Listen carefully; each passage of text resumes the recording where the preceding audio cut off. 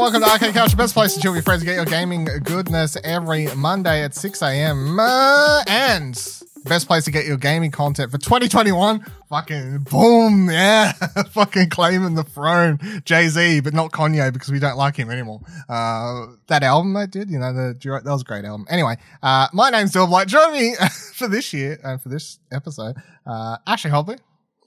Hey Dylan, excited to be here. 2021, am I right? Yeah. What a great year. Yes. Down with orange people. The people who fight for orange people. Also, lucky there was no news that nothing in the world happened in between when we last recorded and when we I mean, we don't really cover the election, so. Well, I was going to say, we're not a political show. No, well. I feel like we would have worked away.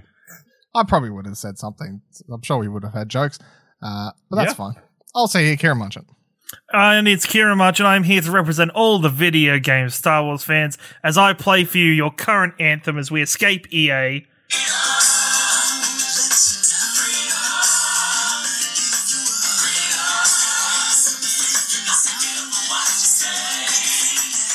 Wow, the podcast is officially copyright. Jesus Christ. Thank God for loopholes, am I right? Yeah. Put a pin in that because, we'll be coming back to Star Wars and EA in no time for sure. Also on the show today, we're going to be talking about Resident Evil Village details. Gamers are horny about the toll lady, so we'll talk about that being horny because... It's a week.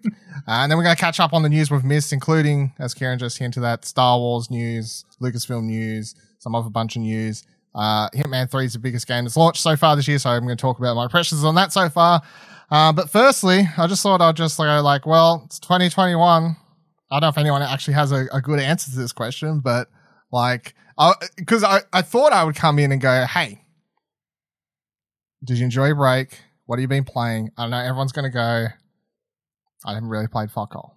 So I was like, well, that's not a very good way to start the first Arcade Couch year. So, Ash, are there any games adjacent, events, or whatever things that are tickling your fancies for 2021 that you can think of? That I'm excited for? Yeah. Horizon. Forbidden West. Fingers crossed. Persona 5 Phantom Strikers. Just because the memes at this point, I feel it better come out this February, I'll tell you what. And then hopefully, all fingers crossed, PAX 2021. PAX Australia 2021. I'm with you on that one. And I got all these people. They changed their logo, so yeah. They're hoping. On that, I'll say something real quick. I was one of the people, I see them post that or reply, I'm a gif of, whatever, it's nodding or whatever. A lot of people getting excited. There were some people being a little bit of negative Nancy's, I thought. Don't get excited yet, the pandemic could still be happening. I'm like, look, no one's saying that if Australia goes to shit by October, we're going to just rock up all maskless and be a super spreader event. Yeah. But people are just trying to get their hopes up for an event. Leave them alone. Just fuck's sake. Ken, is there anything that... I'm excited for 2021 to be a year where gaming kind of starts getting a little bit back on track in terms of having people at events. Not having... even though online shows are great and whatever, I think having live reactions of crowds is fantastic. I think E3 wasn't the same without its audiences and without its massive stage presentations. But hey, who knows if E3 is even going to do that this year. But really, I think this year, I think I could say I'm going to be excited for any one game, but I think at the same time, I'm just going to be excited to play whatever games do come out. I don't think... I want to be one game where there isn't pressure to be man, all these games are going to come out this year. We're probably going to get a billion delays again. I'm very excited for Deathloop when Deathloop comes around. I'm really excited for Ratchet & Clank when Ratchet & Clank comes around.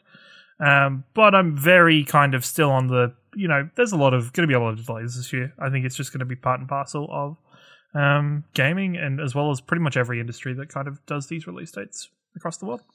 So I have I've laid out my answers in my head as a couple of points. Firstly, a game that's because you don't want to look too far in the future. I don't want to, So a game that I know for sure, assume that it's definitely going to come out that I'm excited about is Ratchet and Clank.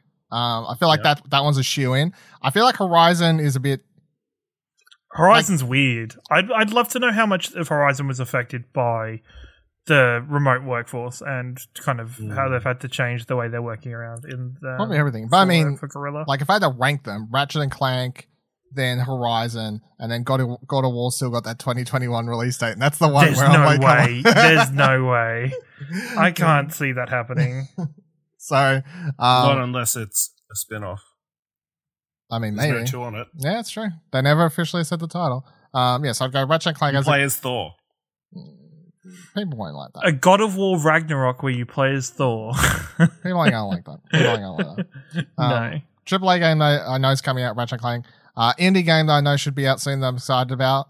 Your boy Fist, Game of the Year 2021. Yeah. It's happening this year, everyone. We've been waiting a while. Make sure you tune in the first episode of Platinum Explosion for 2021 this Wednesday. That was my cross promotional.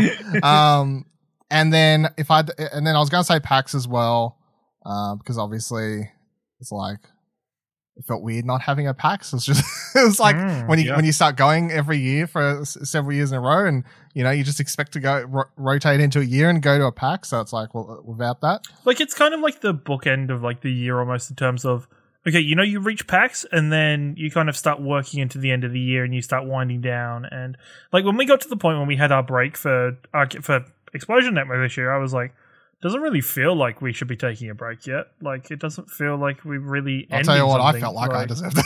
I know, Dylan did. And you know what, people? It was a wild achievement that Dylan actually took a break for once. It was amazing. Yeah. How many games did you play? None. I played. There was one night where Buddy, shout out to Radio Watson, Buddy Watson, where he messaged me and was like, "Can you just play fucking like? Are you gonna ever play video games?" And I think that was like somewhere towards the 14th, 15th, or something around that date. And I played a couple hours of Call of Duty. What's it called? Cold War. Right. I played a couple hours of multiplayer of COD Blops, and that's it. That's all I've played on my break until this week, where I'm going to talk about some things we've been playing this week.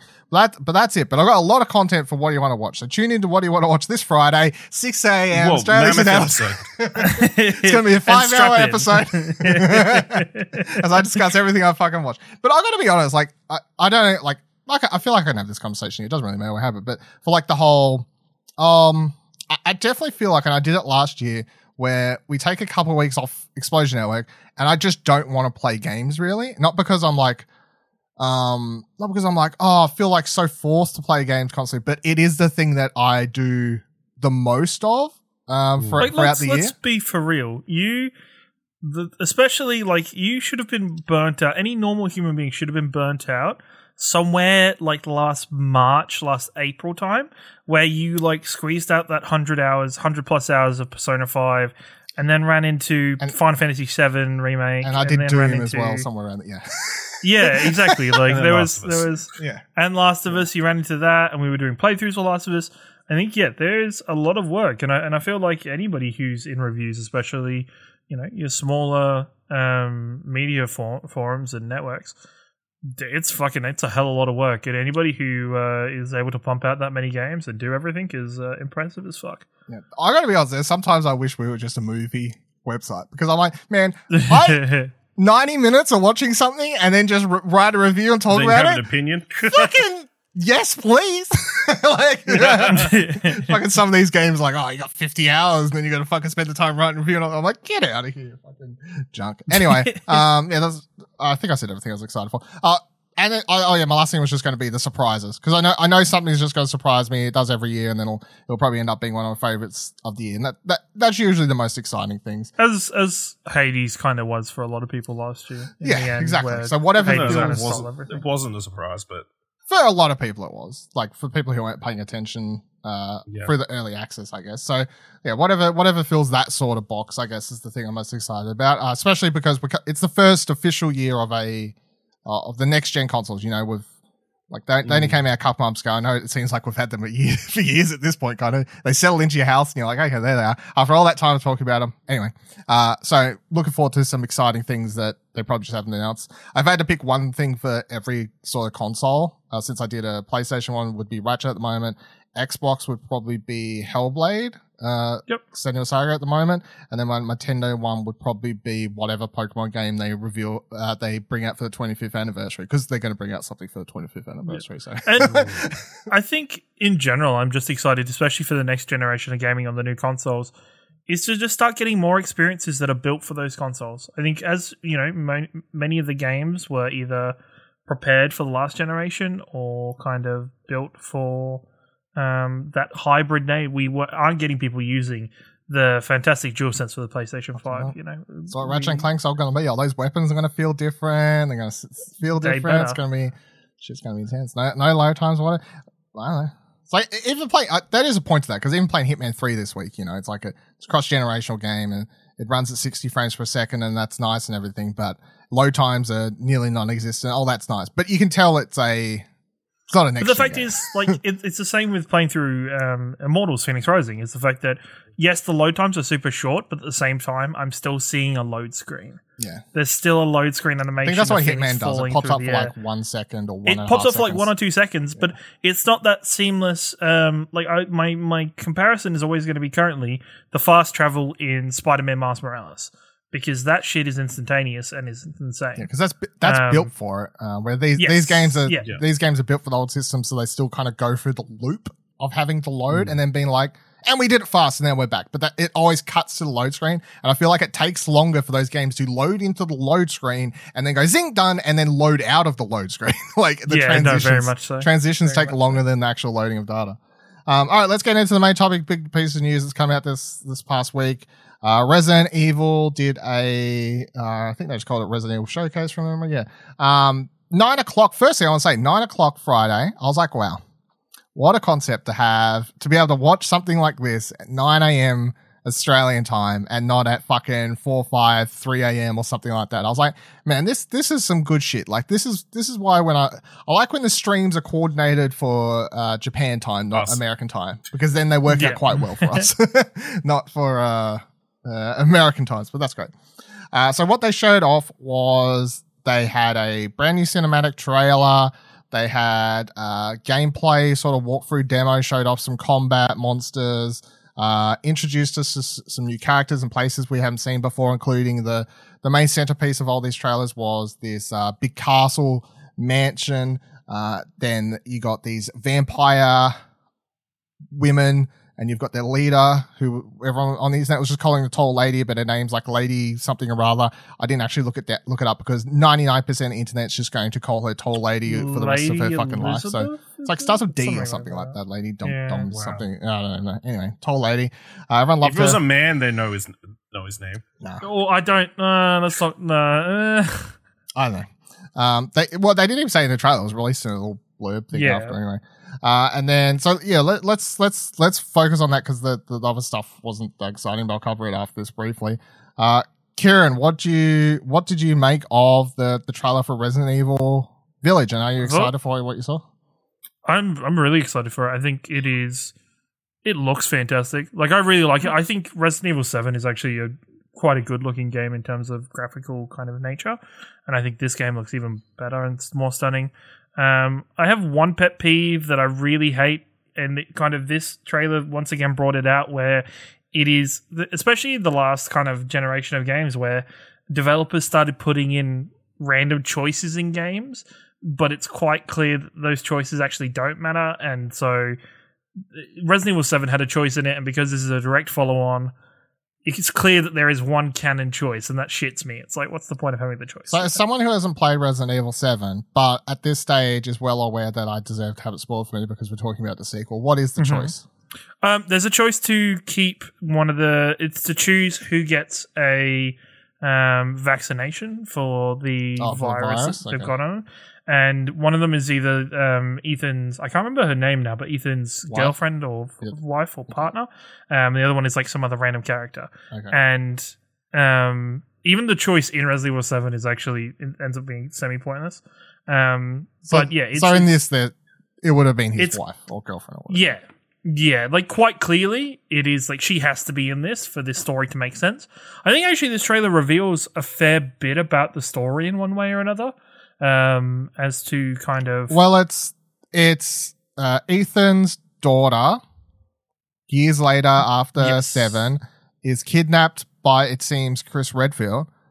Taken to wherever this is, fucking Scandinavia or some Europe. shit. It's Europe somewhere. It's somewhere in Europe. I'm presuming it's fucking Scandinavia because, I don't know, vampires and shit.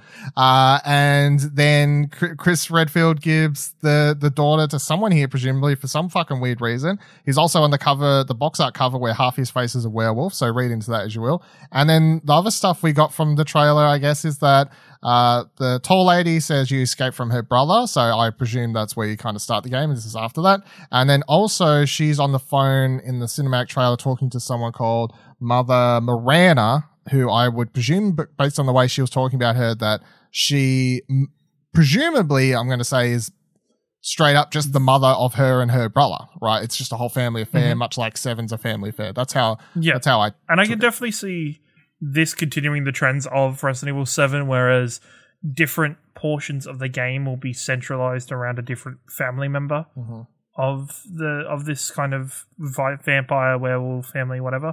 I was like watching it at first. I was like, "Oh, cool! We're doing this werewolf vampire thing. Cool." At the same time, Resident Evil without zombies is kind of sad. I wish, I like there being zombies in this game. Because even Resident Evil 7 didn't have zombies. It had like weird creatures. But then the zombies popped up in this, and I was like, holy fuck, that is that looks awesome. Like, that looks really great. Like, just the small horde of zombies they have walking towards Ethan. In the outside in the underground, like low light area. Yeah, where they had like hoods and stuff up. Looked really cool. Like, I'm really excited. Like, there is definitely, you watch it and there are definitely moments where you're like, oh, that's a puzzle. Oh, they're showing this weird statue. That's a puzzle. That's a puzzle. Like, that's something you have to pick up.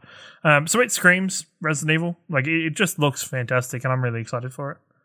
Yeah, I really like this trailer. I was liking all the vibes, and it just made me really just want to actually go play 7 finally. Also, you should go play 7. It's a really good game, and I was really happy that I streamed it. But my God, I don't even remember that. Yeah, I streamed my whole playthrough of Resident Evil 7. That like 2007?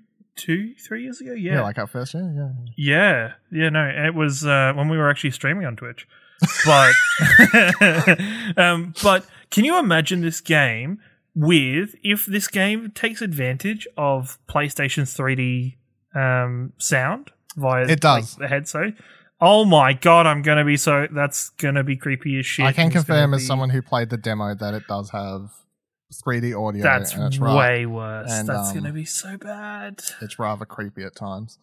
So here's my 2 questions, I guess, before I kind of move on to other things like demo, give impressions on whatever. Do you actually believe these are vampire ladies and there's werewolves? And do you think that Chris Redfield's a bad guy? What the fuck's going on there? It wasn't this trailer, but the last trailer, the first one they released for this, like a card popped up with like writing that says his story will end here or come to a close. And a lot of people were either speculating if this was talking about Ethan or Chris. And I think this trailer now leads it a little bit towards Chris. I think a little bit more now we're giving that context, as well as seeing the box art of him with a werewolf. I think it's an interesting event to happen to make Chris Redfield a fucking werewolf. That is, if that is true, that's a hell of a choice. But I think it all lines up overall. Like, I really like it. I think it's to continue to build out this. I don't want to say it's not like it's a bit smaller than a cinematic universe they're building for Resident Evil, but they are very much building a world that's just like filled with these horrors and creatures and monsters. And like, we saw that very early on with Resident Evil 5 was the first one Resident Evil 4 was the first one they stepped away majorly from the straight up T-virus. Yeah, where they to the villages in Resident Evil 4. And I think especially in Resident Evil 7 and Resident Evil and now Resident Evil 8, they're really doubling down on building out this world a lot more and stepping away from your usual like Raccoon City and all that kind of nonsense. It's more building out and actually creating a more kind of fulfilled world narratively, which I think is really exciting and really interesting that there's all these like fucked up things. And man, Ethan is just an unlucky guy. Like he's just gets thrown in the middle of everything. It's it's quite interesting. And it'll be interesting to see how things from Resident Evil 7 flow over to this for Ethan and the characters in general. Yeah, I think they've got a better idea at Capcom of what they want to do with the franchise going forward. And that's why they're taking the franchise in this like more supernatural direction. And then when they keep releasing the remakes of games, they're changing subtle things to help them all actually connect and make more sense now instead of.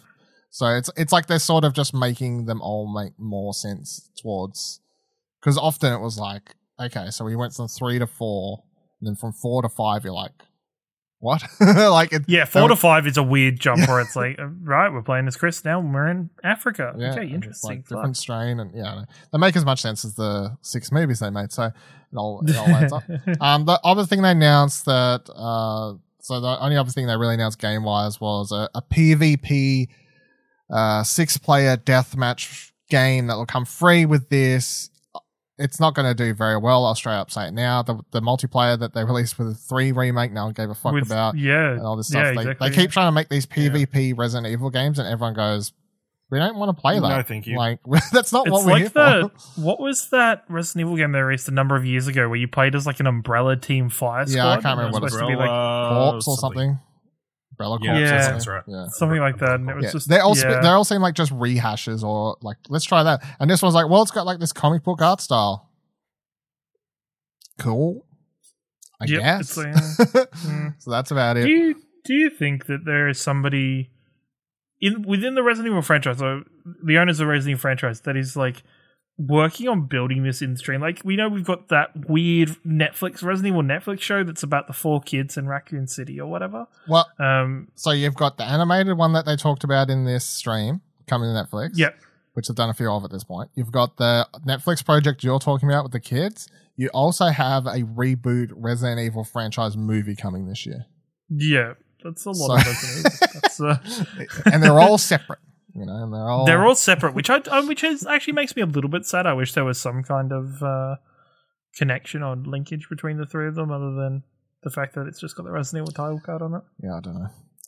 So a couple of Resident Evil news stories here. VG247 writes that Capcom rebooting Resident Evil 4 Remake project pushed to 2023. A new report states that Studio M2, which contributed to Resident Evil 3 Remake, is no longer in charge of Resident Evil 4 Remake, and that the game may be pushed to 2023, according to a report on VGC. Some disagreements between Capcom and M2 have led to the latest role in the Resident Evil 4 Remake to be quite significantly reduced, with Capcom Division 1 taking over development. The report states that the disagreements stem from M2 wanting to remain faithful to the original Resident Evil 4, particularly due to the backlash received from RE3's remake over its exclusion of, quote, significant portions of the original PlayStation game. Capcom instead wants the game to be more or less inspired by the original, with a different take on various elements not part of the original, similar to Resident Evil 2's use of Mr. X. How does that make you feel, Ken? Okay, so Resident Evil 2 and 3 I think are okay to mess around with because I think there's a larger time gap between those games and between a lot of people playing those games. Them tinkering and tampering with Resident Evil 4 it's put me in two minds, because A, it makes me a little worried, because Resident Evil 4, in my opinion, is one of the greatest games ever created. It's fucking amazing, and it was kind of mind-blowing at the time of its release. But at the same time, there's a lot of stuff to fix in Resident Evil 4. A lot of the mechanics around Ashley is probably not going to play well anymore.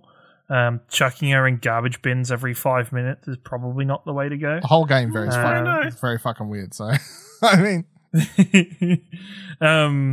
So I think if they can change that around and fix that up, yep. But I think there is a lot to love and a lot to keep about Resident Evil 4 as well at the same time.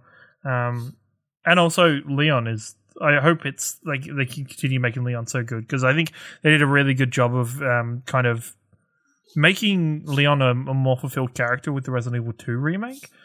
So to see him come through that same Leon come through to Resident Evil 4 and be a more fulfilled character throughout this as well will be really fun to see. As well as I can't wait to see in beautiful 4K the shopkeeper and just the classic, well, how's it going, stranger? Like, just that'll bring a tear to my eye when I first hear that while playing it. The only thing is that it's going to be kind of... Does that mean, do you guys think that there'll just be no Resident Evil game next year? 2022 will just be a year without a Resident Evil game? Resident Evil Chronicles 3.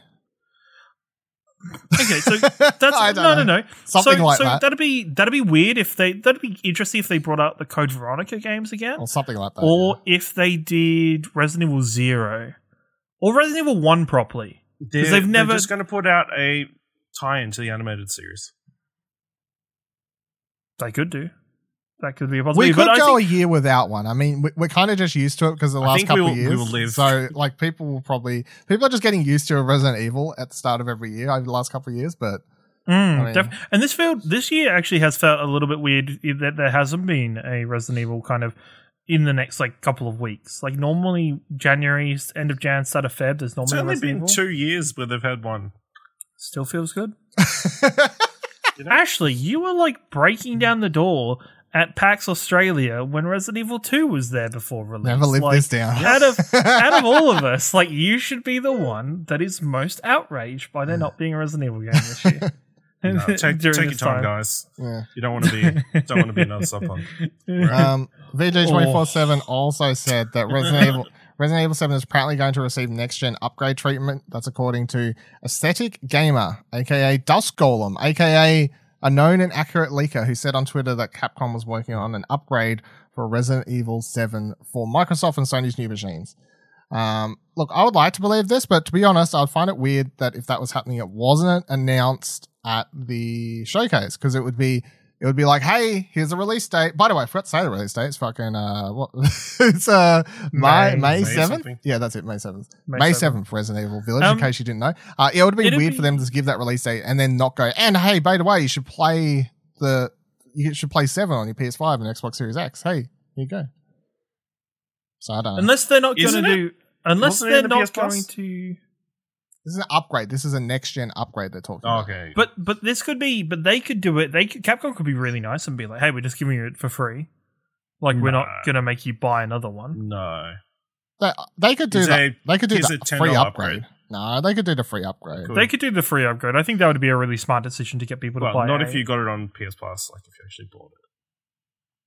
Well, either. I don't think it's worth kind of going one way or the other. I just think it's a really good, like, it'd be an interesting marketing decision. Because it just costs no money. I just wish that if they were going to do this, they would have announced it, because here I am like, I should play 7 before 8, but then I read reports of remakes and I'm like, I don't know. Don't make me wait. Don't make me Persona 5 Royal this shit. Don't make me Persona 5 Royal. Well, I don't think it'll be a remake. I just think it'll be a... It'll just up-res. It'll just make it look prettier. Even though, it's already a good-looking game. It'll just... Depending possibly. Like, make the things you're looking at uglier. Oh, yes. I see what he's doing. But in high resolution. The monsters. More pixels. It would just be a high frame rate, increased fidelity type thing, but... Wouldn't that make it easier? So it would make it maybe some ray tracing. Maybe like whack some rays in there. Whack some rays in there. Whack some just chuck a couple of rays on top of some of the monsters, and you're good. Yeah, sure. You can see the reflections of all the drool coming down these zombie spaces. Yeah, you can like look at your Ethan's scared face in each single tier of glistening. Either way, I'm moving Resident Evil 7 to the top of my. It's the next thing I got to do. It's the next thing that's going to get added to the crappiest Photoshop job. I don't know if I'm doing that for this year. I don't know. Maybe. I don't know. Don't know. That was the thing. But I mean, I don't know. It's maybe.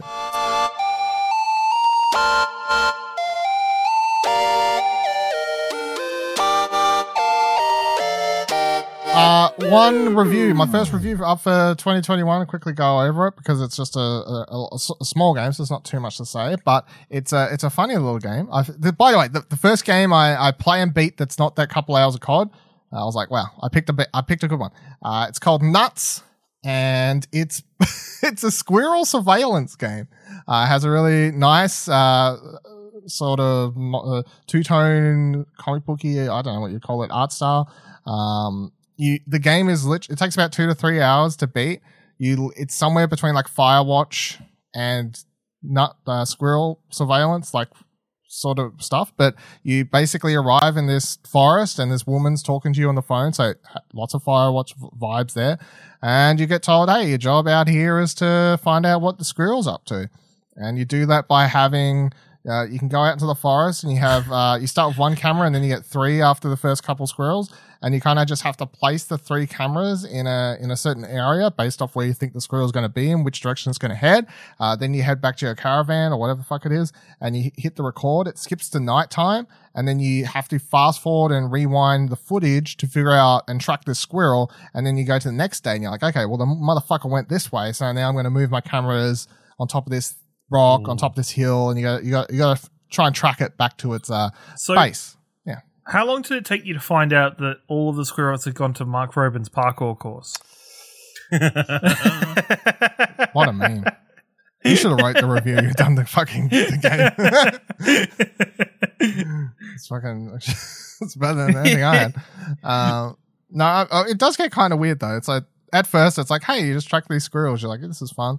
And then you go to the 6 levels and they kind of change different areas of this forest you're in. And the second one, you track this squirrel back to a cave and it's got dynamite there. And I'm like, okay, well, that's a little bit weird. Like, I don't know why the squirrel has dynamite, but that seems kind of dangerous. So it also does the thing that Firewatch did where it started to get weirdly interested and then it totally shits the bed at the end with some crappy explanation. I don't know.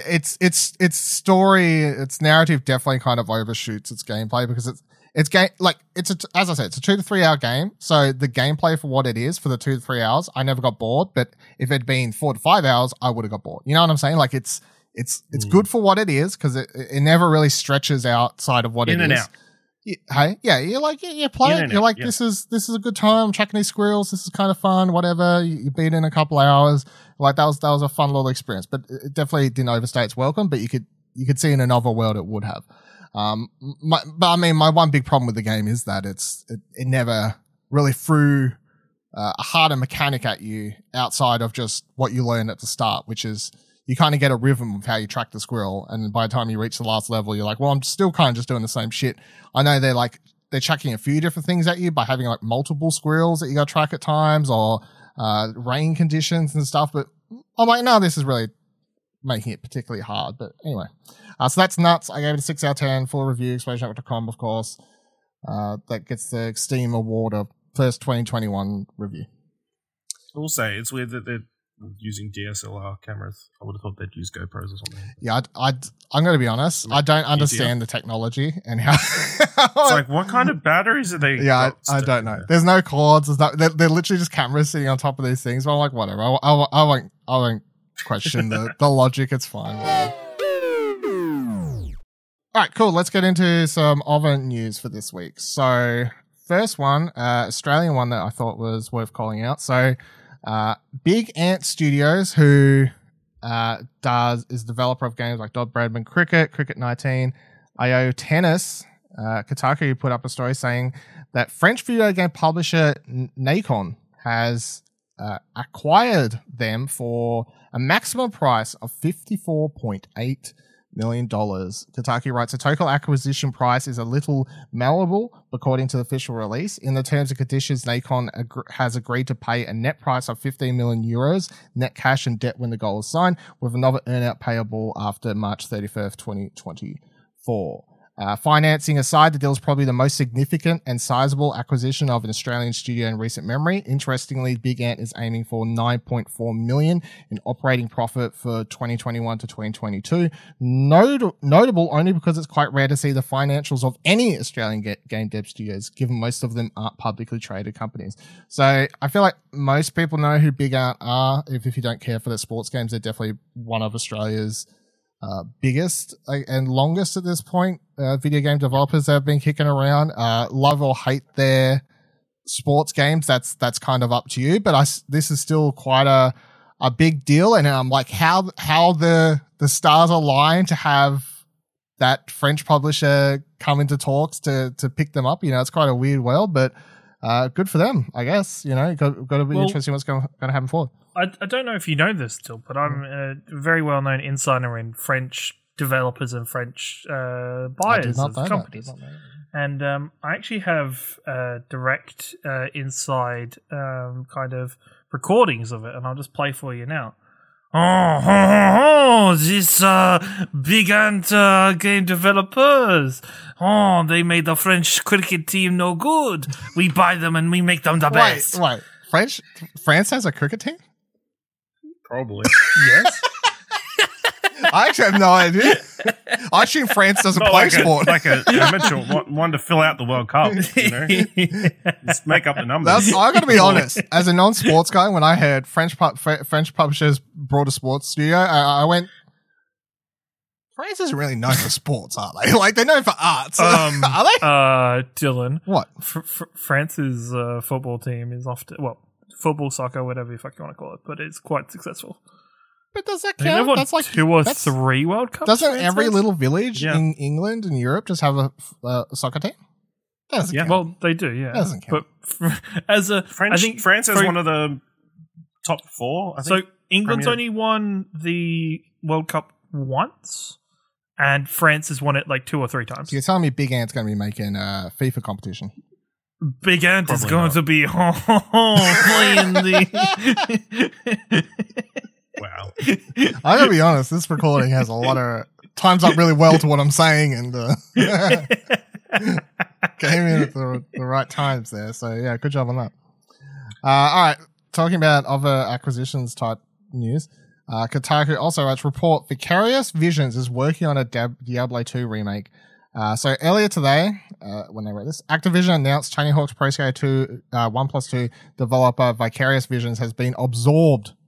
What a word to use. Absorbed by Blizzard to provide support on future projects. A few hours later, we now know that one of those projects is Diablo 2 Remake. According to Bloomberg, Vicarious Visions has been supporting Blizzard's Team 3, which is also responsible for the upcoming Diablo 4, for several months in developing a remake of 2000's Diablo 2, far and away the most popular game in the role-playing franchise. The remake was originally under the purview of Team 1, the group responsible for the much maligned Warcraft 3 Reforged before the project was eventually handed over to Team 3 sometime last year. Team 1 has since been dissolved, with some employees transferring to new jobs at Blizzard and the rest let go. So I got to be honest, when I woke up and saw this Saturday morning when it posted, I was like, well, that's a bit fucked, eh? And then I scrolled through my Twitter and everyone else was going, well, that's a bit fucked, eh? So I was like, there you go. That's great. I feel like, I guess it was a big fucked, eh? Yeah, it was a bit fucked. I mean, everybody was feeling that. I mean, it really, like, it's nothing against Blizzard. Like, I'm sure it's good that all those people will hopefully, Vicarious Visions, maybe they'll, as long as they're getting paid, whatever, I'm sure they're happy or whatever. But obviously, it's hard not to be like, yous were doing really cool things over there, Surely they had, proven their value in terms of how good they've been with, Tony Hawk 1 and 2. Had, and they were like, remake Diablo. Yeah, no, exactly. Blizzard's like, but thing is, right, Blizzard's like, hey, you can go do what you want. And Activision was like, hey, you guys can do what you want. They find out that they're doing a really good job doing the work for kind of somebody else. They're like, hey, idiots, come over here, work for our team. But they're doing it for Activision. Yeah, but Activision was being weird. They're like, man, just come on over and just make Blizzard seem cool. I guess they don't make Activision Con, so. Save Diablo.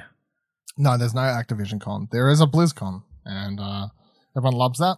Everyone is always happy when they attend those things. And well, as long as they don't announce a mobile Diablo game.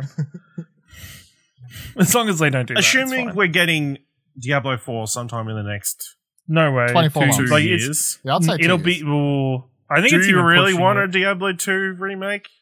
I think a lot of people would.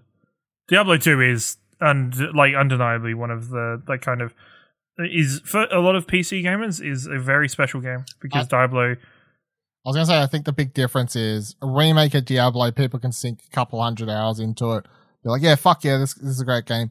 Diablo 4, when that eventually comes out, will be like it'll be on the seasonal rotations, much like 3 was, and yes, it'll be more. Whereas 2's like, here's a great remake of the game you'll love, but we're not like constantly updating it and making new content. So exactly, you can have both released like a year apart, and it'll be like fine. Especially with like Blizzard has kind of, and it'll be interesting to see this coming February BlizzCon and what they announce or how they kind of position themselves. But even in terms of like Overwatch and Overwatch 2 is kind of, even that's looking like it's going to be the end of this year possibly.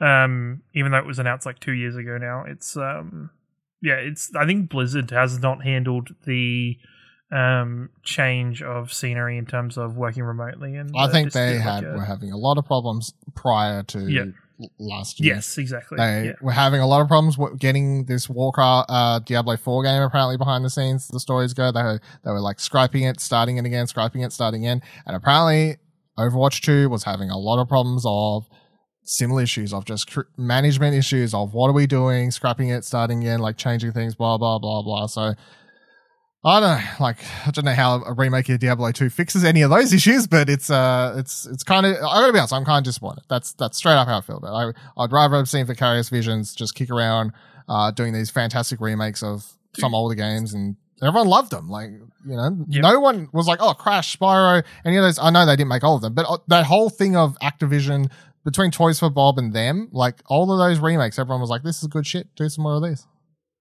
Remake something else. Make a new one. Their remakes are quite different too, obviously, Diablo, so it's like quite a jump. So yeah, I don't know. Here's my question. Yeah. Do they retire the name Team 1, or are they going to make a new Team 1? Or does everybody get promoted? It's a stupid fucking name. I hate how they're like, oh, we've got Team 1, Team 2, Team fucking bananas in pajamas. Look, I'm B1 and this is B2. Silly. Come on.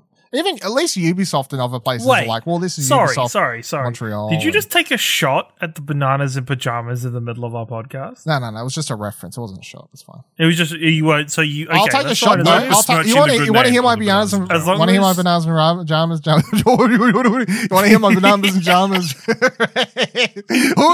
Jammy, Jimmy, Jammy, Jammy, Jimmy. Say that 10 times. I'll take a fucking shot at those fucking orange peels. Ready? I'll fucking. The new animation style that they've done for like the last 10 years or whatever. Fuck that shit. I'm not going to defend the current bananas. The old one? Like the OG. With those real motherfuckers in those suits, sweating their ass off. Bring back the suits. Yeah. The real fucking bananas. That you know, people are still walking around in those suits. Just put a camera. Way to get rid of jobs, Australia. Sure, all these people spent hours and hours animating those, but nah. What about the 2 people in the suits, Ash? Listen, you talk about things ruining your childhood. Yeah, they did. Guys, they ruined my childhood. This is a video game podcast. Yeah, I'm sure there was a bananas and pajamas podcast. Right, next news story. Talking about people on the internet complaining about things, I guess. So Lucas, let me rush through a couple tied in this way. So Lucasfilm, firstly, is now a game company. So LucasArts, to set this up, people remember LucasArts from the 90s. They did a lot of... Oh, yeah. They did like Monkey Island. They did Monkey Island, all that stuff. That was it. That was the thing, right? So then they... Can I say, I was low-key disappointed when I realized this, because when I first saw this when I woke up, I was like, oh my god, we're going to get a new Monkey Island game. You and half the internet from what I saw, I think. So that is a thing that is still dead. And this news story does not make any of that any better. So what is back is you've now got Lucasfilm Games, which from the sounds of it is simply just going to be a logo. It's the equivalent of Marvel games. Yeah. Yes.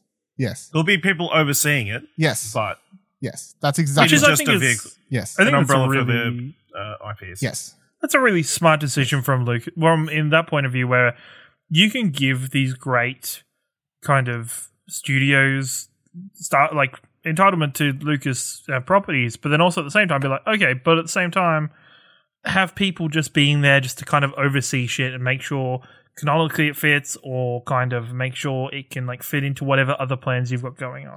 Well, I think that works really well. Yeah, I guess that's kind of what it's going to be. A couple of people that'll, you know, kind of like as I said, you've got the Marvel Games people that are sort of in charge of doing the wheeling and dealing for Marvel games, and you're going to have the Lucasfilm Games people working out what's happening here. So yeah, I woke up that morning when that news dropped and everyone was like, oh my god, they're back. I'm like, they're not back. I don't, like, Not really. it's just, but sure, whatever. So this ties into the next two stories, obviously. So let's start the bigger one, which is it was Kotaku writes Ubisoft Massive is making an open world Star Wars game. Ubisoft is partnering with the newly launched Lucasfilm Games to make an open world game based in the Star Wars universe. Wide reports. This apparently signals the end of EA's previous exclusivity deal regarding the development of Star Wars games. Ubisoft Massive, the studio behind The Division, will be leading development on the new Star Wars adventure with Julian Garrity, who oversaw The Division 2 and The Crew as creative director. Wide also reports that the game will make use of Ubisoft Massive's Snowdrop engine, the same one used for The Division 2, but said Lucasfilm Games hasn't yet revealed when and where in the Star Wars universe the game will take place. So let's just quickly get the facts out. EA is still apparently making Star Wars games. To which I say, of course they fucking are. Most people love Jedi Fallen Order and it sold like hotcakes. So you're getting more definitely. of them. Yep. Their exclusivity deal apparently ends 2020. It was supposed to end like 23, I think it was. It's the 10 deal, Yes. 10-year deal is true. Yeah, so that was apparently supposed to end in 2023. So in that case, I would Maybe this doesn't come out till 2023. I would assume at this stage the earliest you see the Ubisoft game is 2023, like, and probably thereafter. Let's start with you then, Kieran, since you're the one who had the jokes at the start. How do you feel about all this news? Ubisoft making a Star Wars game, EA no longer having the hold on the license and whatnot. I feel really good, like really optimistic for it, because I think we've seen up until Jedi Fallen Order, I think in general EA had just massively dropped the ball with all Star Wars attempts at games and content. Even though the Battlefront games were good, they just still didn't seem to quite hit the mark with everything. And I think it was just the fact that up until Fallen Order was announced and kind of came out and did really well, the only Star Wars games we were getting were Battlefronts, which I think Star Wars has the potential to be so much more than that. Yes, we had Old Republic is still kicking around and doing whatever it wants to do. But I think in the mainstream AAA kind of scene, I think there's plenty of room for more Star Wars. I think it's a perfect time for them to start developing. I would love to find out that this game is set during the new kind of High Republic timeline that we're currently kind of looking into and starting to explore as like the Star Wars community and Star Wars in general.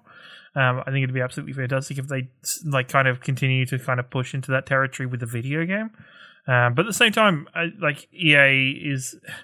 was just the fact that the exclusivity deal, I think, was the biggest problem. Like, I don't mind EA doing those games.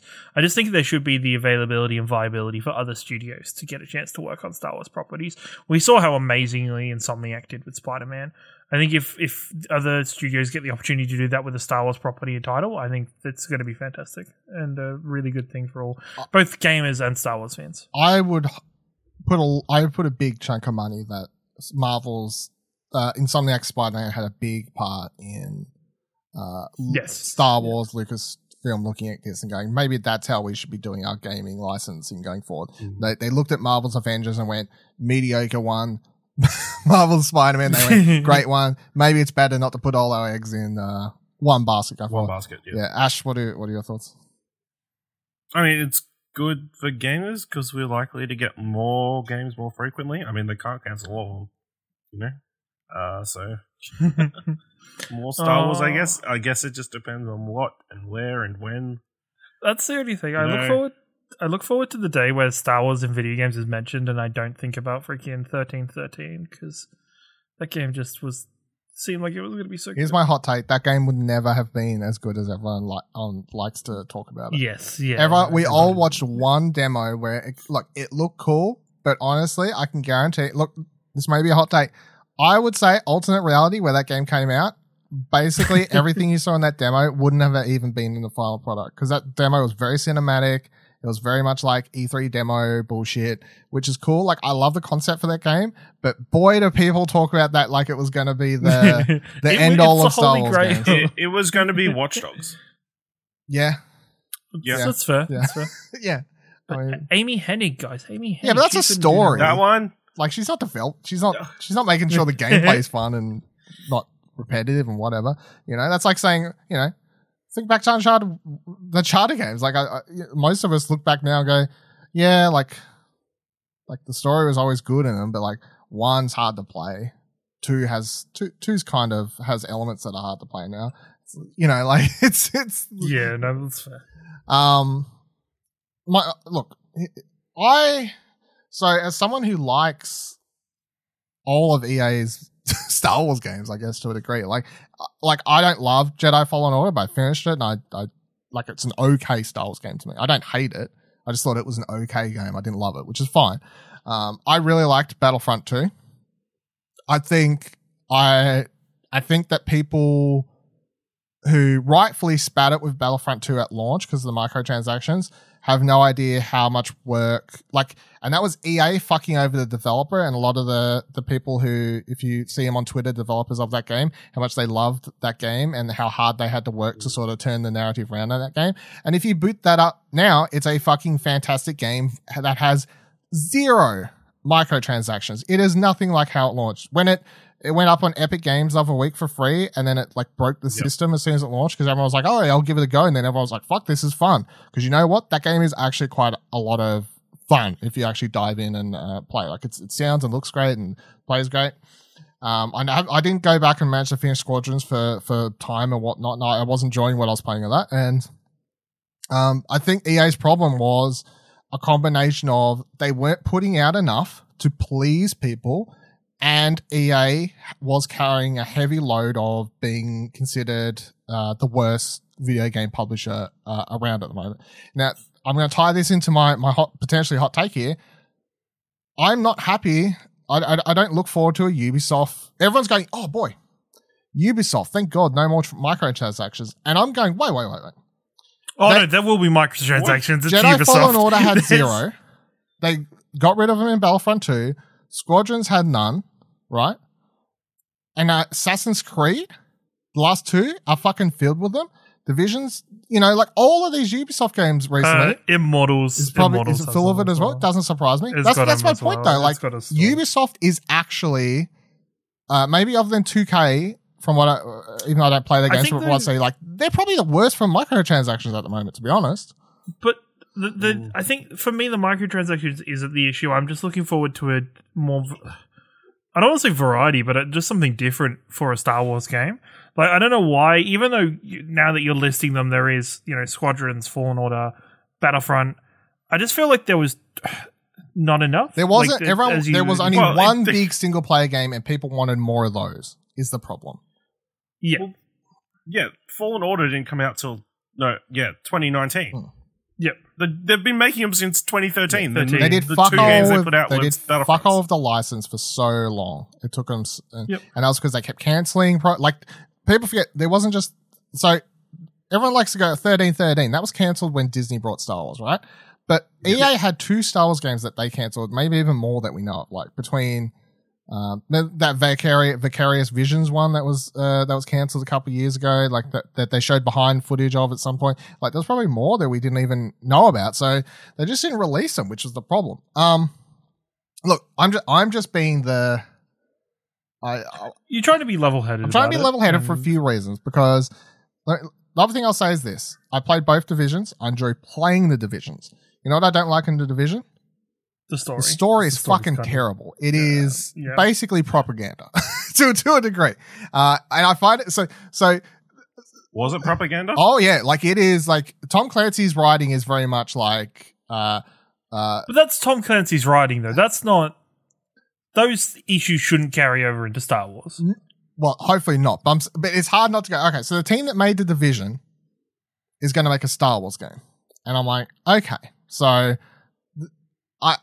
I'm mildly optimistic. I'll put it it's not exactly a team that's exciting me from a story point. It's not even the thing that excites me the most. Isn't even Ubisoft and the team making a game. It is the hope and the opportunity and the possibility for what other studios can now potentially make a Star Wars game. Yeah, I would love give me a Cantina simulator. I would love go to an indie dev or a small developer and be like, here's a Star Wars license for this one. Go fucking at it. Go have some fun. Starship Repair 2019. Well, the funniest thing has always been that the VR games are always sort of weirdly outside the bubble. You can make those. Yes. EA doesn't have the Yes. the pull on those apparently, so I was making those, which for the most part of all good. I still haven't played that last one that came out towards the end of last year. I still need to actually go play that. But that's interesting. Is that the Darth Vader one from last year? No, it was I can't. It was a droid. It was droid. Yeah, droid yeah. I can't remember the name of it though. Play as C-3PO. No, you don't play as him. He's there. he's a character in the That'll game. be very limited movement that is probably very easily You just had to programmed into mimic it. VR. That's why arms like. That's why it's in VR. Yeah. If I had to guess though, what this game will end up being, as much as I would love Kieran's whole like, let's make it in the High Republic, I'd be all about that for sure. I'll be very fucking surprised if it's not just set in the Mandalorian timeline to some degree. Also true. That seems like the most obvious choice to me personally. Like, that's the thing. If you go to general public Star Wars, people are like, well, some people like the trilogy of movies divided the fan base. What is the one thing that most people seem to be on board with? The people Mando. You know, like, well, everybody kind of right now. When you look at right now, but the thing is, at the minute, Mandalorian is the thing that the sequel trilogy should have been. Like, Mando is the thing that breathes more life and further expands the Star Wars universe, and kind of gives more context about the world post Empire. I mean, does it though? But it keeps coming back to stuff. It keeps coming back to Luke Skywalker. Yeah, that odds of Luke Skywalker appearing in this game? 0. Spoilers. 0. None. I'm going to say it's a third person, that it's going to be the third person bounty hunter type game, or that everyone wants. That'd be pretty that's cool. set during like the Mando timeline, where maybe you'll cross over with a couple characters you'll recognize. Maybe you run into fucking Timothy Olyphant's character. I don't know. You know, like that is the thing that makes the most sense to me. If I had to pick a timeline and thing that makes sense, that would be it. The reason I would say High Republic won't happen is because they've only just started fleshing it out. There won't be like a movie or anything to kind of. There's not enough get material. the general public involved. Yeah, like there's not enough. That's fair. To get like a game there. I would love for a game in the future to be set there, but yeah. For me, as you're saying, the most exciting thing about this is the idea of someone else doing it. Like, this Ubisoft game doesn't excite me, but the idea of a different studio getting a chance at Star Wars outside of EA and Ubisoft, someone else, I don't know who, that excites me. So we shall see. Hopefully they announce more things. Because it's so funny to think back, even when I was a kid, like, we used to get a Star Wars game, either a movie tie-in or like a random racer or a fucking Street Fighter ripoff. Like, it's like, how good the Phantom Menace tie-in game was. Like, that game was really good on PlayStation 1. Yeah, yes, I think that's probably actually my favorite Star Wars game of all time. If I had to pick. Yeah, it was fantastic. Like, it was such a cool single-player game as well as a really good co-op experience. I played it with my played it with my Yep. brother all the time. I think we had like an after-school club or something that had a PlayStation 1, and that's what was there for us to play in it. It was really good. Great game. And everyone, it's so funny to think about playing that. I had no idea that. Meanwhile, the internet's on fire with the fanboys at the time. Like, fucking Jar Jar Binks ruined Star Wars. I'm like, a kid's like, oh, I fucking love this game. Yeah, this I hope you awesome. play as a Gungan. Yeah. He's in it for. No, he's in it. Jar Jar's in it for quite a bit. No, in the new game, I want to play as Gungan. I'll tell you what, shout outs. Character select. What shout outs? There is a Gungan Jedi in the High Republic. Oh, damn. It's good shit. Look forward to our Star Wars podcast coming sometime. Misa, lighter your saber. There's been some really weird impressions and accents. So using the Force. Yeah. Mostly coming from me, but you know, I'm glad Dylan. Because I listened to an Audible, the guy did it with the Gungan like tone with the audible thing. So I was like walking and he showed up for the first time. I just started laughing. It's like, Misa, I think it's good shit. This is why the Audible. Misa, think the Force be with you. Yeah, pretty much. Oh, this is fucking great. Love this. So the other Lucasfilm tie-in thing was that Bethesda Studios Machine Games has announced that they are making a new Indiana Jones game. And they published a short teaser that doesn't show you fuck all. It's a bunch of like Indiana Jones related items on a thing. Kotaku writes that the game will feature an original story and be a collaboration between Machine Games and Lucasfilm Games, with Todd Howard as the executive producer on the project. Bethesda didn't reveal anything further about the game in its brief Twitter thread and wrote, "It'll be some time before it's any more information to share about it." I look forward to them killing off Martinez so they don't have to have him in this upcoming sequel. Probably. No, I just think it's interesting. It's interesting that Bethesda gets this, where it's like we're still waiting on more information about how Bethesda's operating in the future with with now being by a Microsoft developer.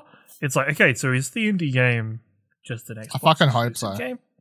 I hope so. I think they'd be fucking sick. That's the right choice for them to make. Like when Sony's over here with Uncharted, if they don't take the chance to literally just make the original Uncharted an exclusive for Xbox, I'll be like, what are you doing? Like I'm a Sony guy and I'm telling you to do it. It's the right, it's the right business choice to make. Fucking lock off the indie game.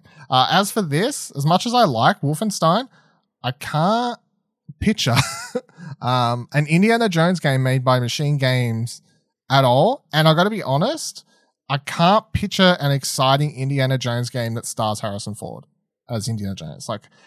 No, I think it's got to be. I don't know. This is throwing back to the era of Monkey Island. There was Indiana Jones and the Lost City of Atlantis, which was a point-and-click adventure. Played it and finished it. It was too hard.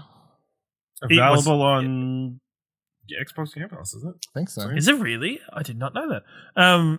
It's a fantastic game. It is hard because it is classic point and click. You combine this random item with this random item to solve this puzzle here.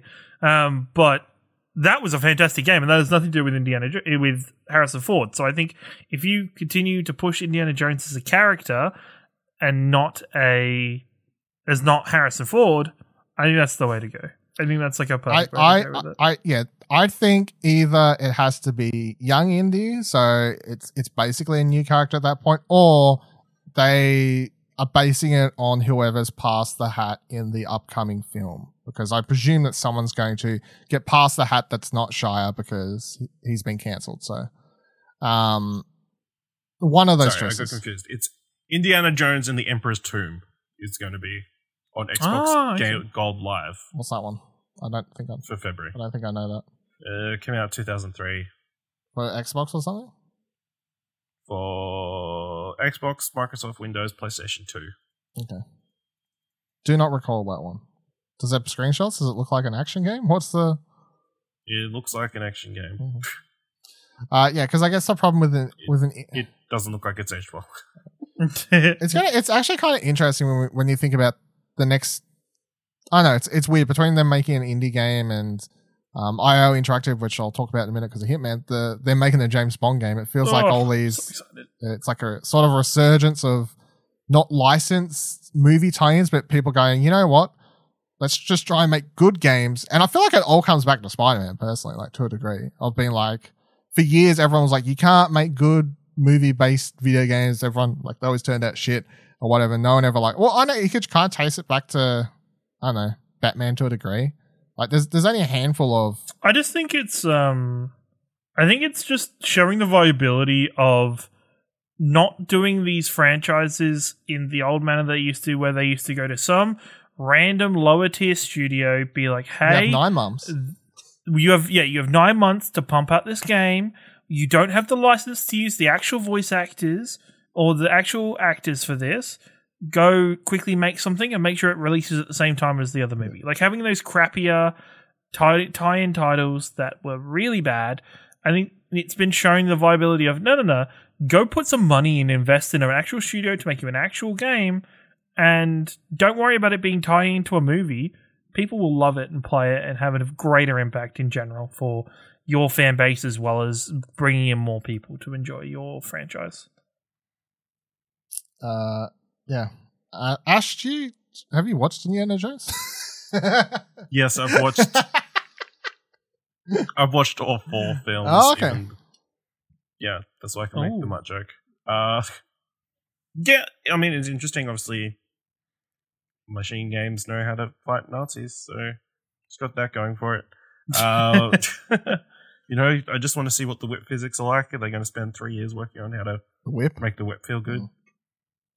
Yeah. So are you comparing that to like God of War needing working so hard on the axe? Like the whip has to be as good as. You could also relate it to Last of Us Part 2, where they spent a fuck ton of time, or at least one person did, getting the physics of the rope in that game, and you use it for 2 puzzles in the entire game. One that's mandatory to that early part in the game. And there's another part where you have to to get a collectible, you have to break a window to swing a rope around a lampshade to swing to something. Yeah, and it's the only two fucking times, I think. Maybe there's one I haven't. There's probably done, one. There's a couple more. Yeah, but either way, someone spent so much time on the rope physics in that game, and it's you use it for the most random things. It's not even a core part of the game. Yeah. Interesting.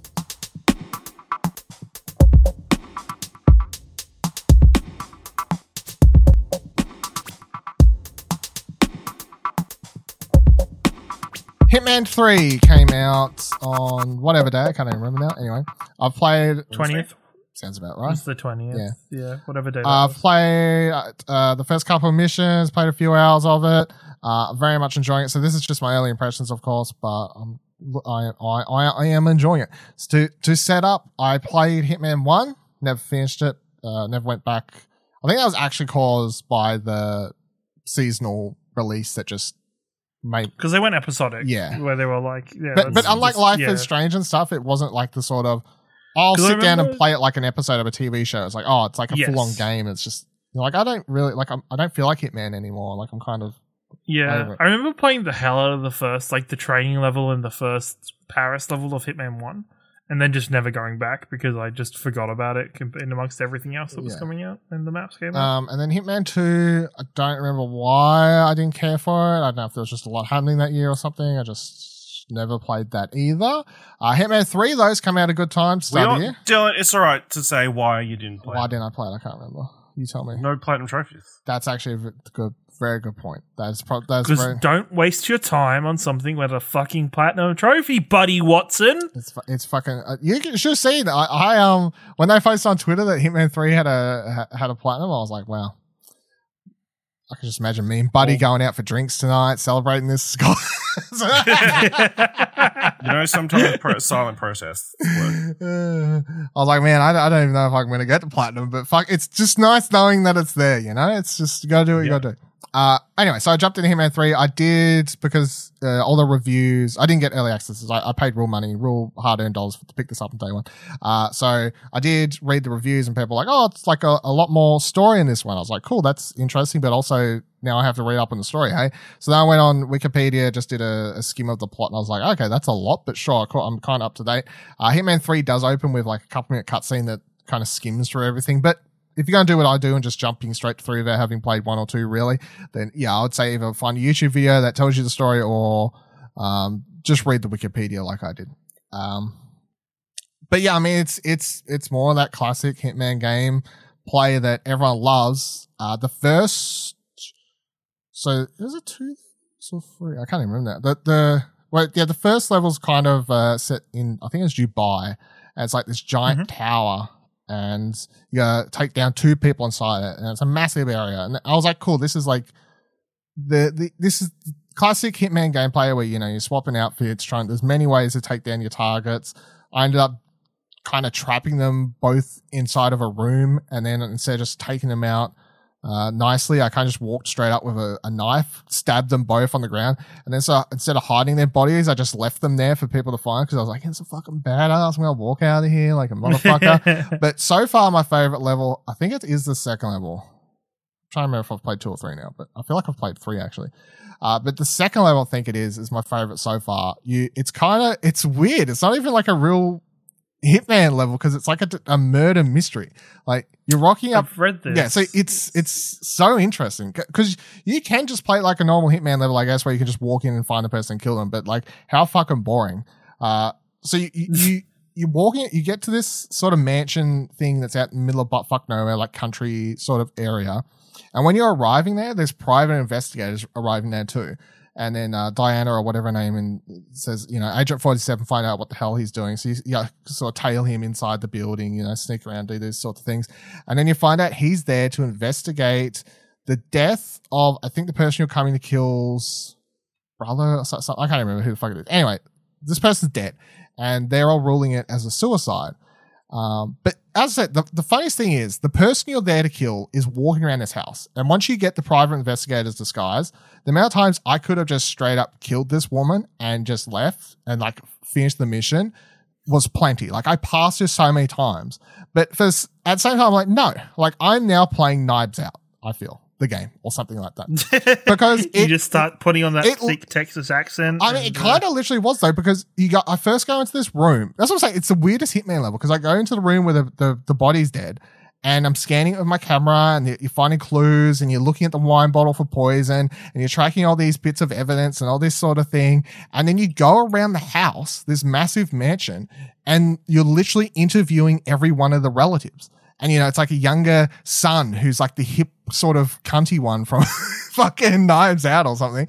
And then you've got, the older sister and like it's massive family. I think you have to interview like 5-6 people. I'm like, tell me this is not somewhat inspired by Knives Out. And it doesn't have like quite the punch or the comedic value that Knives Out has, but I still felt like I was playing Knives Out, the video game. And then after all this, you can there's several times where you could frame it on the wrong person or all this weird stuff. And I kept being like, man, this is so weird. Like, and then after an hour or so, I finally finished the level and I end up killing my target by, I go up there, tell her, because I figured out who killed the person, which I won't spoil because, I don't want to spoil who actually killed the person, what's going on. But I tell this woman what's actually happened. And then she's like, well, what? Who done it? Yeah, I was like, here's who's done it. Like, I tell her in her office. And then she's like, well, what do you want for your reward? Do you want cash, this, or whatever? And you can ask her for the file on the person you're actually trying to find in Hitman 3, like the big head honcho of the evil organization or something. So you ask her for the file and she's like, oh, I knew you would come for me, but I didn't think you'd help me solve a murder before trying to kill me or something like this. I was like, what the fuck is going on right now? And then she like gives you the file and she walks off. And I was like, because she just walks out onto this balcony and I'm like, then Diana in your ears like, well, you should still probably kill her. I'm like, okay. So I just walk out, push her off the balcony. She falls to her death and I just walk out. No one gives a fuck. Everyone's like, oh, she fell. I'm like, I just solved this murder. She just fell off the balcony. Yeah. I'm like, she threw herself off the balcony after I told her the truth. Yeah. Like, oh. I was like, I just spent an hour playing Hitman 3, where I was really playing private investigator for an hour, only to finally kill someone by going, oh, whoopsie. I was like, what the fuck is this game? Anyway, so. But that sounds fantastic, though. Like, that sounds like a really cool thing, because, like, you could have probably finished the mission super quickly, like, and been like, all right. That sounds promising for what they're doing next. Yeah, that definitely. I think between that and the fact that so in the first level where you're playing the Dubai level, you start it on like the side of the building and you got to climb up this like skyscraper on the side of the building. It feels very like spy Mission Impossible / James Bondy type feeling stuff. And then in that one where you're like interviewing all these people and sort of mingling in this house and doing all these sorts of things, I was like, you know what? Like I was kind of at first being like, I don't know if they could do I don't know if Hitman translates well to sort of James Bond, but so far from what I'm playing for Hitman, I'm like, yeah, I'm way more excited for this James Bond game after having played this one for sure than I was based off Hitman 1. The only thing that was made me, I don't want to say reluctant, but the thing that kind of made me a bit wary about purchasing this game on release was when I found out there was only like 6 missions or 6 levels in this game. And I understand that now Hitman is about replayability with doing the same missions different ways or having different challenges on different maps. But still 6 felt like a bit of a kind of limited amount. The first, I think the first 2 basically had the same amount or whatever. So it's not. Oh, really? Okay. And I mean, right. That's the thing. Like, so for instance, I spent over an hour playing Private Eye when I could have killed that person by just shooting them or whatever. Yeah. And the game gives you, challenge lists and stuff. It's like, shoot the person while they're doing this, or like in the first, there's one thing in Dubai where I killed both the people in the room. For all I know, when I start the mission, these 2 people are going to kill in complete opposite places. And one of the challenges says to kill them while they're skydiving. And I'm like, how the fuck do I make them skydive? Like, you just go in, change the schedule. Yeah. Oh, well, guess we don't I mean, maybe it could be as simple as that. That's the thing. Like, I'm trying. I honestly could have, when I finished that first level, the Dubai level, I could have probably just clicked replay, and I wanted to click replay because by the time you finish it, the amount of opportunities you've seen for different routes, but then you kind of just stick to the one you've started on. You're like, I'll go about finishing it this way, because there are like story sort of ways to finish it that gives you. It's like you should try doing it this way, kind of handhold you a little bit. That's one of the things where. I guess in the previous ones from the limited amount of I play them or watch other people play them, where you can make decisions, but that doesn't really seem to feel like narrative impact or like impact on the world around you from your decisions. Whereas everything I read about this one is the fact that because of the way it is set up, there is impact on the world around you from your decisions in game. Like there are different events that are happening and stuff like that, which I'm like, yeah, well, that's really cool. Like, so in that first level, those 2 people I killed.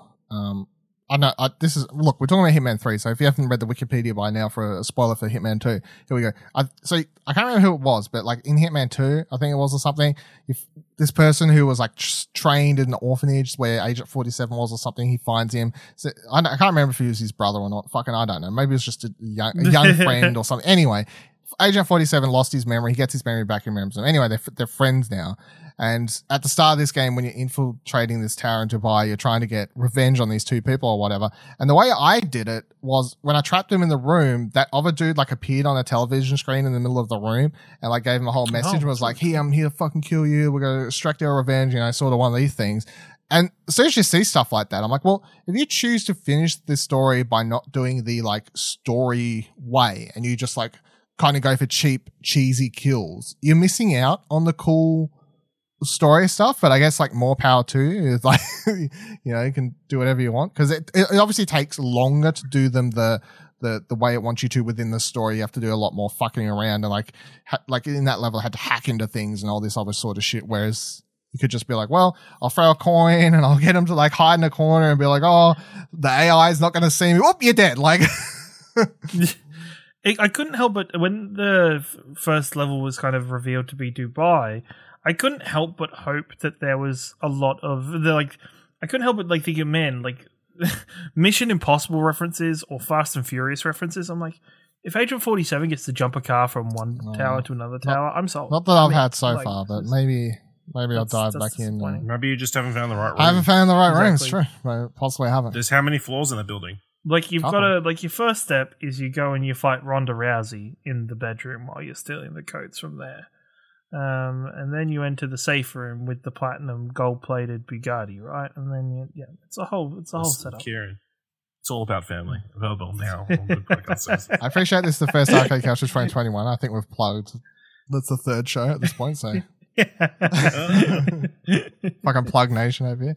But no, I am really enjoying it, and it's I would say. Because I think Ash to a degree is like, oh no, like stealth game, not really my thing. And I feel like that's, some people get turned off by the stealth thing. I feel like there's enough hand holding if you want it. And if you can even put it on the easier difficulty where it's like, well, you can just enjoy the memes. Because some of the depths you get to do, like, so I replayed the tutorial for this, even though I did it for the first one. It's the exact same tutorial from the first game, but I just replayed it because I was like, I'll reacquaint myself. Oh, the one on the boat? Yes, the so you do that. I really enjoyed that anyway because I did that. And then there's a level after where you got to kill this dude that's like in a jet plane. I don't know if you remember that, but it's all like fake tutorial. No, I do remember that. Yeah. So for example, that's a funny one where if you do it the right way, you like rehook up the ejector seat and then you lead this dude down. You're like, hey, just get in the jet plane. Yes, and you force him to test it. Yes. You're like, hey, just strap your seatbelt on. Like, you have to like play it with like a chess game as well in another one and like win the chess game or like there's all sorts. So there's like so many. It's Hitman's a weird game where it's like ultra serious at times, like global conspiracy and all this stuff, but then if you look on Twitter, you're seeing pictures of people dressed up in clown outfits, fucking shoving bananas in people's throats to kill them. So it's a weird game. It's at times a rather interesting and weird game. So what's the story? You get the previous 2 games with this one, or no? So you can play 1 and 3's levels in this if you own them, or else you have to buy them. So it's just more of you can play those levels in this one with the upgraded visuals and frame rate. It's a platform. Yes. To be able to. Yes. And you can get all the trophies for them as DLC as part of this one if you're chasing that sort of thing. Those platinum? No, they're just DLC. Which I appreciate that they kept Hitman 3's trophy list separate to get the platinum, and those ones were just DLC. Okay. So that all adds up. But anyway, cool. I'm enjoying Hitman 3. I'm glad I picked up. And I think it released at a good time of the year. If it released at if it released next to something else that I cared more about, I may not have played it. So kind of glad that it did. It's kind of open season at the moment. So Yeah. it's out at the best. January's like a good port. It is. Put something big out. Feeling that Resident Evil hole. Definitely. And with the 6 levels or whatever, it's like I can tell that I'm going to finish you're going to finish the story very quickly if you're just doing it level, but then you'll still have so many challenges and ways to kill the people in all the other levels. And that is, it's not like a forced replayability. It is something that you want to do. You know, you're not like, oh, I better do this. It's like you want to do. And I think IO Interactive did a really good job of improving the replayability of those games. Like I remember in I think Hitman 1, one of like the special targets was like Gary Busey, or for Hitman 2 I think they had Sean Bean was a target in another one. Like I think they do really good. I presume they're going to do stuff like this for this one, just not at launch week, I presume. Yeah. Because I know they can make your own contracts, do other people's contracts or something like that. So I just haven't touched any of that stuff yet. They do that. I look forward to seeing a bunch of influencers in the game for you to assassinate. Well, get Ninja in this. Like there was one where I think there was an Achievement Hunter video where one of the cast members fried a bunch of people like via electricity via a puddle. And then IO Interactive included a reference to it in like one of the next missions. There's somebody talking about it. I was like, that's really cool. That's a really cool little kind of... I guess that's the benefit of releasing those episodically, is that you can... they got to react to people's likes and dislikes about the other levels and and do things. But I mean, this is the 3rd one, so I feel like at this stage they were just... We got this. Also, the weirdest thing about this is they self-published this one, and the others were like published by. Oh no, it's this Hitman trilogy by Square Enix and Warner Brothers was Love One. Yeah, so it's like this trilogy's been published by 3 different people at this point, which I was like, that's kind of weird, but sure, here we are. Anyway, whatever it takes. Yeah, whatever it takes. Anyway, that'll do it for this week's the first episode of Arcade Couch for 2021. You can let us know any questions you have or comments about the show by either tweeting at us or joining our Discord, of course. You can find our Twitter handles by heading to explosionnetwork.com/Twitter. You can find our Discord by heading to explosionnetwork.com/Discord. If you liked this episode and thought it was worth $1, you should head over to our Ko-fi page at explosionnetwork.com/support and buy us a coffee. Thank you very much. And until next week, we'll see you here, same couch, same time for the rest of the year. We're back into it. No, that sounds evil. Bye. More accents. I think French people are okay. Yeah, they're known for their sense of humor, so it's all good. All I know is about their economy built on white flag sales and the factories around it, and croissants. Yeah. Hey, don't forget you can subscribe to the show wherever you're currently listening, and you can drop a review if you can. Find more great shows like this and more content over at explosionnetwork.com, and please consider supporting us for as little as $1 over on our Ko-fi page by heading to explosionnetwork.com/support. Thanks for listening.